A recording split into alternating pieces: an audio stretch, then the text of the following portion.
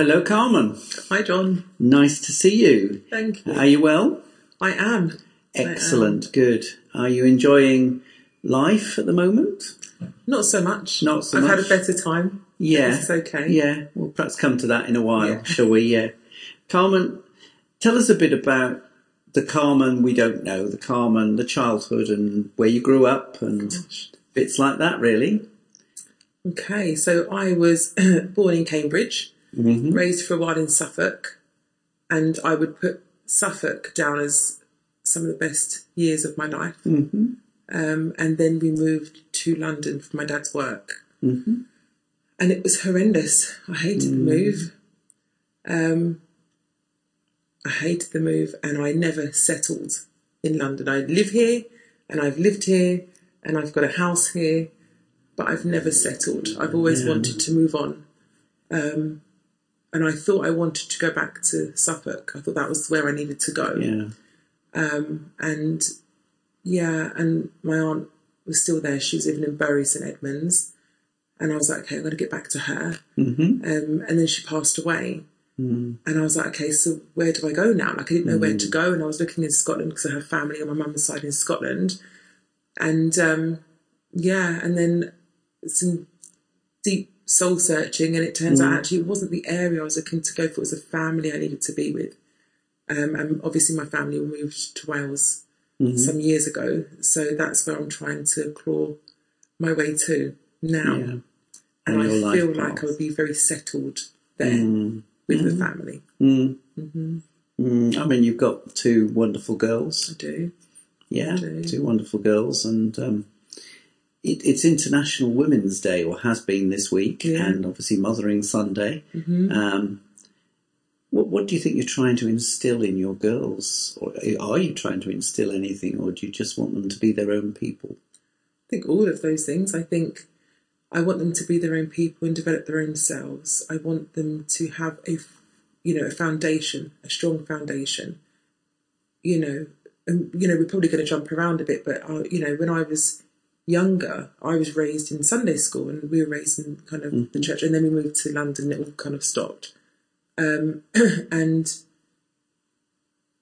kind of went through my teenage years going, I'm going to find my own religion, and it's going to be, I'm going to take a bit from here and a bit from here and a bit from here, because it all felt right to me. And then I fell pregnant with Akira, and I was like, I need to be in the church. With a few years before that, I was doing an Alpha course. I was going to church 5 days a week, and I was doing this Alpha course, and and I loved it, and I absolutely loved it. And we were in prayer this one day, and a member of our group wanted to pray for forgiveness for her granddaughter being pregnant outside of wedlock. Right.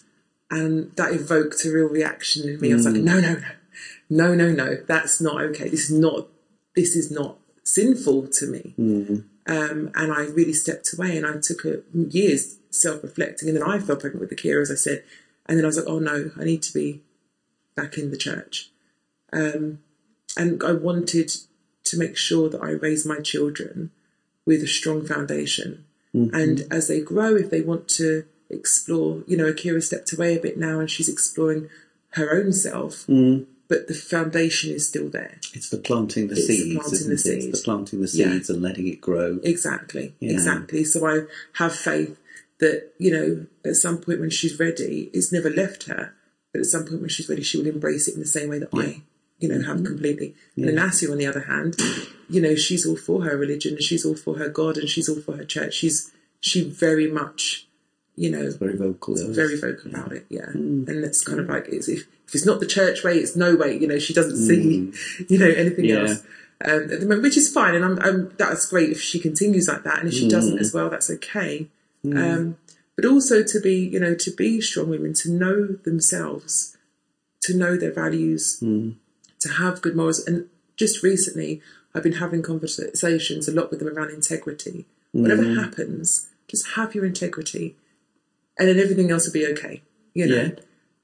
So these are the kind of things that I'm trying to instill in the girls, as well as let them be their own kind of women in their own rights. Do you think there's a crisis at all with identity with women at the moment, or do you think they're ever stronger?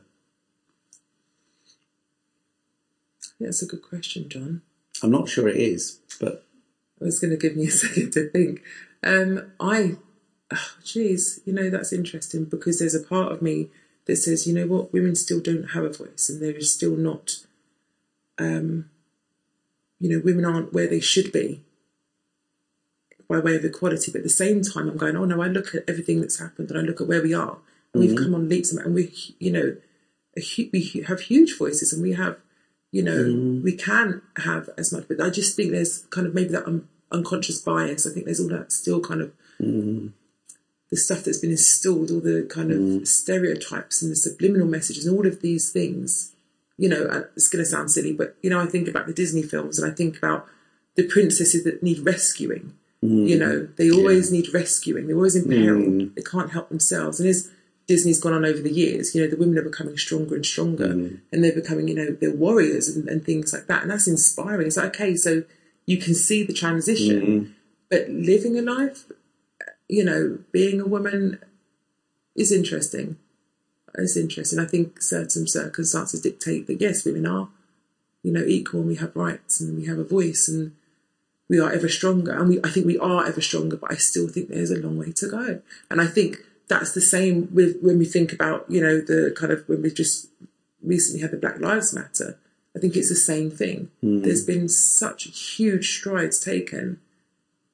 And I'm like, okay, so if I want to find out about the Black Lives Matter now, I've got to really dig deep and Google something, or, kind of really find specific things on social media. And where it was, like, just in the summer, it was huge. It was. It was huge. And it's like, where is it now? So the voice was there for a moment, and then it gets sidetracked. And, for me, I maybe struggle a bit with that. I wonder if some of this comes to a question about identity, about who we are as people and how confident we are. I mean, you talked about integrity, and I mean, what about identity? Is that important for you, the who you are and where you are? It's hugely important, and it's something I've struggled with for years, and it's something I still struggle with. Who am I? I know who I am in my soul, and I know who I am in my personality. I struggle with my ethnic identity. I struggle with, things around that. And then I think about my children. I'm like, so, even them as well now, what's the identity? Where do they fit if they have to fit in something? Being labelled, I hate it. I go for my regular COVID tests and things like that, and it asks me all the time, what's your... And I realise that every week when I do my tests, I do a different black other. Or it's a mix. I'm like, confuse the statistics. I forget, yeah. Well, it's not to deliberately do it, but I'm like, what did I put last week? I can't remember what do I identify as this week? And it was, growing up was tough. Coming from Suffolk was, I was kind of oblivious to colour and identity. I was the difference. I was oblivious to it. Moving to London, it was made very clear to me that I was different. And not only was I different, my hair was different. The way I spoke, because I come from Suffolk, so I had a bit of an accent, that was different. You've lost your Suffolk accent. It's completely gone, I know. And so, those kind of things, it became harrowing, to find an identity. So I just wanted to fit in. It didn't matter who that was with. And I remember being in school, and I remember, I kind of, went to this group of, white British children, and they were like, you can't hang around with us, you're not white, you're not the same as us. But yet my mum is the same colour as you, and it's like, okay. And then I kind of went to the black kids, and they were like, no, you're too light for us. And I was like, oh my goodness. So then I kind of tried away, and I was like, what do I do? And so actually a lot of my upbringing was around Asians, because we were the same colour. And they were just like, it's okay, you can just chill with us. So that's kind of where I saw myself. So actually I have a huge Asian influence in my life. And obviously with Akira, she has always been really huge in my life, because that's where I was more accepted. As I grew, I grew to kind of go, I am who I am, and it is what it is. But then as I grew some more and I evolved and, some more in my own self, it was like, no, I could never identify as a white woman. despite the fact that my mother is white, I could never identify. I have to only identify as brown or black, and that's it. So there was huge struggles, and so so my identity, so within my soul, within myself, I know who I am, and I know that I'm comfortable, and I really, really love Carmen, and I like her a lot. But in terms of... That's good, because we do too. Oh, thank you. I appreciate that. Yeah. Tell me a bit about, I mean, you found your identity, obviously you came here, you're a member of the church and a steward in the church and very involved in many things here in the church. How did you come to find that sort of identity here, that faith here? You know, I've always been somebody who just accepts. I just accept people. And, you know, you are who you are, and I'm not going to try to change you because that's who I like. And so with the churches, I went around so many churches, and I had Akira, and Nasi was tiny. And I'm going, okay, is this the church? Is this the church? Is this the church? Couldn't find it. It was just like, oh, that was nice, but that was nice, but. And then we came here, and there was a christening happening here, our first time here. And so the church was heaving. And we had to sit upstairs. We sat upstairs on that side. And so I had Nasi in our car seat, and, you know, Kira was with me, and we were just like looking over and watching it all. And I'm like, this feels good. The energy, and the, you know, the space was lovely, you know, like the crossing the glass in the window. And I was like, okay, this feels quite nice. And I said to Kira, what do you think? And she was like, this is the one. Oh, lovely. Yeah. And I was like, whoa, okay. So she's saying that, and I felt really good about it too. And I came downstairs, and I was met with Margaret, actually, who was so welcoming. And, you know, she was, and you know, I don't know why she said that what she did, but obviously she knew that I was there as a single parent. And she said, you know, our minister is a single mother. And I'm looking over at the minister and going, oh, and she's black, and she's a single mother, and she's working here. And it just felt right. And then every interaction I had with every person that day was so warm. And I was like, I see myself here. Good. And then the rest is history. And that feels like a lifetime ago. It was a while ago, you know, now, wasn't it? Yeah. And you're very much part of us, and very much part of that. Yeah. And in all that sort of finding, I guess a lot of your faith finding happened in your earlier days with your Alpha course and those sorts of things. What do you see the kind of the future now for this church? I'm not sure. Within the church as a whole? It's up to you. I don't know, John. Are we thinking about the future of this church following the pandemic? You know, I think that would be a good place to start. I don't know. Yeah. Because things are so unsettled and they're so uncertain. And obviously for years we had a particular way of being within the church. There was routine and there was structure, and we knew the chairs were going to be set out this way. And it was interesting because sometimes when we changed how the chairs were set up, there was, you know, people were like, oh, gosh, that's, you know, so like the chairs over here. So it's kind of... cardinal sin. The cardinal sin. It's like evoking these emotions. And, so I don't know, because again now we've had to kind of revisit how we worship and what this looks like. And I think people are comfortable being at home. They feel safer perhaps at the moment at home. This is, you know, looking at a new kind of normal. For me, I can't wait to, you know, I miss like our Afro-Caribbean evenings, and I miss, you know, our kind of internet. I miss all of those, our shared lunches and things like that. And I'm like, oh gosh, when is that going to happen again? When is that human connection going to happen again? But if it does, it's again going to be so very different. It's going to perhaps feel strange. I don't know, John, to answer your question, actually. Maybe you did actually say something. You talked about human connection. And I think we've learnt a lot about different types of human connection. Sometimes being in a little rectangular box is the way we can connect, and it might not be the perfect way, but it's been the lifesaver over the last year or so. But I wonder if that sense about relationships and building relationships is the way we look, and that's the important thing. And maybe some of the things that we've done in the past and insisted on doing because we've always done it, maybe those are the things we need to question and to ask ourselves, how do we build our relationship with each other and with Christ? Yeah. again, you know what? I sit here and I'm thinking, well, actually, you know what, you're right, because even just looking at somebody on a screen during this time has been life-saving almost. When I was doing my training as a therapist, we had to watch this video, really harrowing, not appropriate probably for a Sunday morning, but I'm going to say it anyway.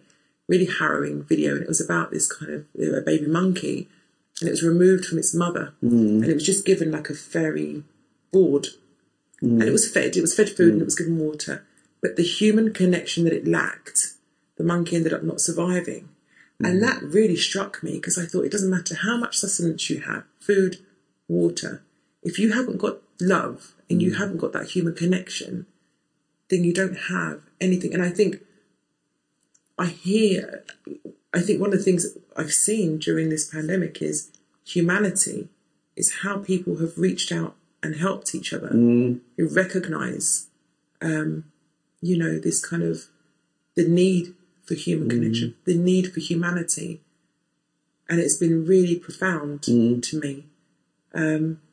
But like, you're right, for myself, not seeing my family for far too long, and I know others are in the same position, it's really been difficult. The last end of the summer, I actually didn't think I was going to make it through. I was like, I don't know if I can cope without seeing my parents anymore. Like and I'd only not seen them since the February, because obviously we went into lockdown in March, didn't we? So the February was the last time I saw them. And then not seeing them through to the end of September. It's tough. It was so tough. Yeah, it's tough. And I realised towards the end of it, and I had my children, so I was lucky. I had people to give hugs to if I wanted to give hugs to, or to talk to if I wanted just to have that kind of connection. But I was almost grieving for the loss of my parents and not being with them. That was really it's tough, isn't it? Yeah. Well, time's coming soon. Time's coming soon. Hold on there. Yeah. Hold on there. You mentioned about your work as a therapist. I mean, you obviously trained to be a teacher, I believe, as well, didn't you? But you don't teach, but you do therapy, counselling work as well. Yeah. Tell us a bit about that and your calling, if you like, to be a therapist. I do teach still, actually. I do adult education now. I got that wrong. No, it's okay. I was doing secondary before, but I stepped away. I stepped away for various reasons, which we won't go. Maybe that's another show. Yeah. But so I do that, but that's part time. But to be a counsellor, what had happened was, this was in 2012. So I'd had the children's christening on the 1st of April here, which was lovely. And then I hit a really tough spot. And I needed help, and I needed support, and I didn't feel like there was a way out for me. And that was, that lasted for about 3 months or so. And then I was like, what can I do? Like, I came through, I had some therapy, and I came through. It was, it was kind of just, it was a triggered depression, if you like, reactive depression. And so I'd gotten some help, and it felt great. And I was like, okay, that's all I needed, was just to be able to sit and talk to somebody and go, I feel a bit crap, or I can't make sense of things, like I don't quite know. And I wanted to be able to give that back. So initially I was looking at doing kind of staying within the education field and doing something like student services or, information, something like that. And I was like, oh no, this doesn't feel like it's enough. So then I was like, oh, maybe counselling, maybe just see what that's about. So I did a level 2 counselling course, and I was like, oh, I quite like this. It felt good. And then I did the level 3, and then it was making the decision as to whether or not I was going to go and do the level 5. And I was like, yeah, I can see myself doing this. So when I was on the level 5, we had to go into placements and things like that. So I was going into school, so I was still working with children and things like that. It was a little bit scary when I started to work with adults, because I thought, I don't do adults. Everything I've ever done has been with children. But I was like, okay, no, I can do adults. And there is a receptive, there's a conversation here. This is not just, let's do some sand work, let's do some water work or draw.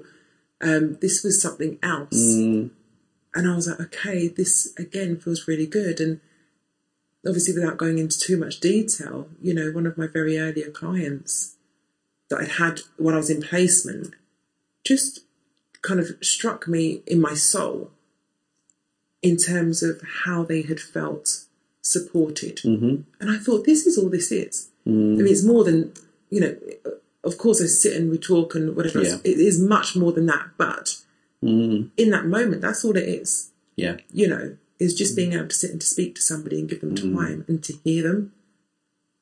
And I just thought that I could do this forever. I could do this forever. And then I came out of my training, stayed in a placement because I wanted to continue my, keep my skills up. And then I was like, let me just do this myself. Let me get into private practice. And it was an Ash Wednesday. It was March the 1st in 2017. And I'd had my website done for ages, but I had never published it. I was like, I'm not brave enough to do it. And the girls gave me a countdown. And I thought what was going to happen was it could be like a big fanfare and like explosions. And I clicked publish and nothing happened. And I was like, okay, what's happening? Is this it? And that was it. But it was live. And then very quickly I began to get interest, and it's just grown and grown from there. But there's something really special about sharing with another person and supporting them. Maybe what it was for me, the springboard there was because I didn't often feel supported in various aspects, and I didn't know where to turn, and I didn't have, and I also, you know, it's not kind of berating anyone, but for myself, I didn't share because it's like, oh my God, if I share, then I look weak. And if I share, then it looks like I'm not managing. Then I'm a statistic because then I'm a single parent who's not managing, you know, with it. And there was all of this stuff that came with it. And I thought, no, this is about kind of uplifting and empowerment and kind of freeing yourself from those chains, if you like. And I love what I do. And, you know, working with the kids is great, especially with the job that I do at the moment. I love my job. It's tough. It's really tough. And so I'm like, I can't wait. When I'm old enough, then I can't be running around those kids anymore. You know, I can just sit in my chair and listen. and listen. Yeah. You know. Do you think listening is really, really important for everybody, not just in a counselling setting, but perhaps in a church setting, or just is that a key thing, do you think, for us all as Christians? It's huge. For Christians and as people, as human beings. I think to listen, you know, I used to kind of go around, I see people, hi, how are you? And I'd walk on. Hi, how are you? And I'd walk on. And then I thought, why am I asking how they are? If I'm not going to stop and listen, how are you? And take the time to listen to you, then why am I asking? Why don't I just say hello? So I began to say, hi, how are you? And then stop and listen. Yeah. And it just makes the biggest difference. And sometimes that's all people need, is just to be heard. Yeah. I think it's huge. Yeah. Just to listen and to feel heard. Great. Good.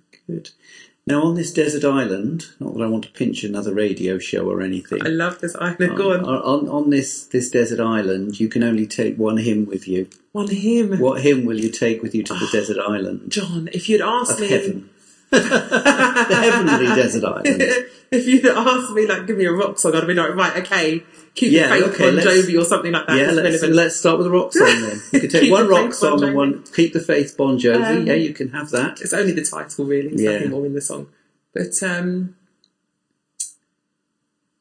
you know, maybe, as I said before, about, you know, I really like to feel uplifted and things like that. So We Are Marching would be the one that I would have. Yeah. Yeah. Great. And I could just see myself marching around this desert island, sand in my feet, warm. That's what I need right now in my life, I think. In the light of God, marching in the light of God. Absolutely. Fantastic. Good. One final question, Carmen. Okay. What would you say the resurrection means to you? Okay. So, Easter, this period, is one of the most special times to me in my faith. I'm moved my entire... It's hope, and it's love, and it's freedom, and it's all of those things that fill my heart and my soul with joy. To know it, you know, it's that kind of pain and pleasure, isn't it? It's kind of like pain leading up to it, and the grief and the, you know, the peril, all of those things, and then all of a sudden it's the clouds part and it's bright, and that's what it is. And for me, it's about kind of holding on to that and knowing that through everything, good is going to come, and there is hope. And this is something I say to my clients: this won't last forever. It's what I say to my children: this won't last forever. I say it about the pandemic: this will not last forever. there will be light and there is hope. And that's what the resurrection means to me. Well, Carmen, thank you very much. You're welcome. All your honesty, your openness and sharing of yourself. You're welcome. Thank you for having me. You're very welcome. Anytime.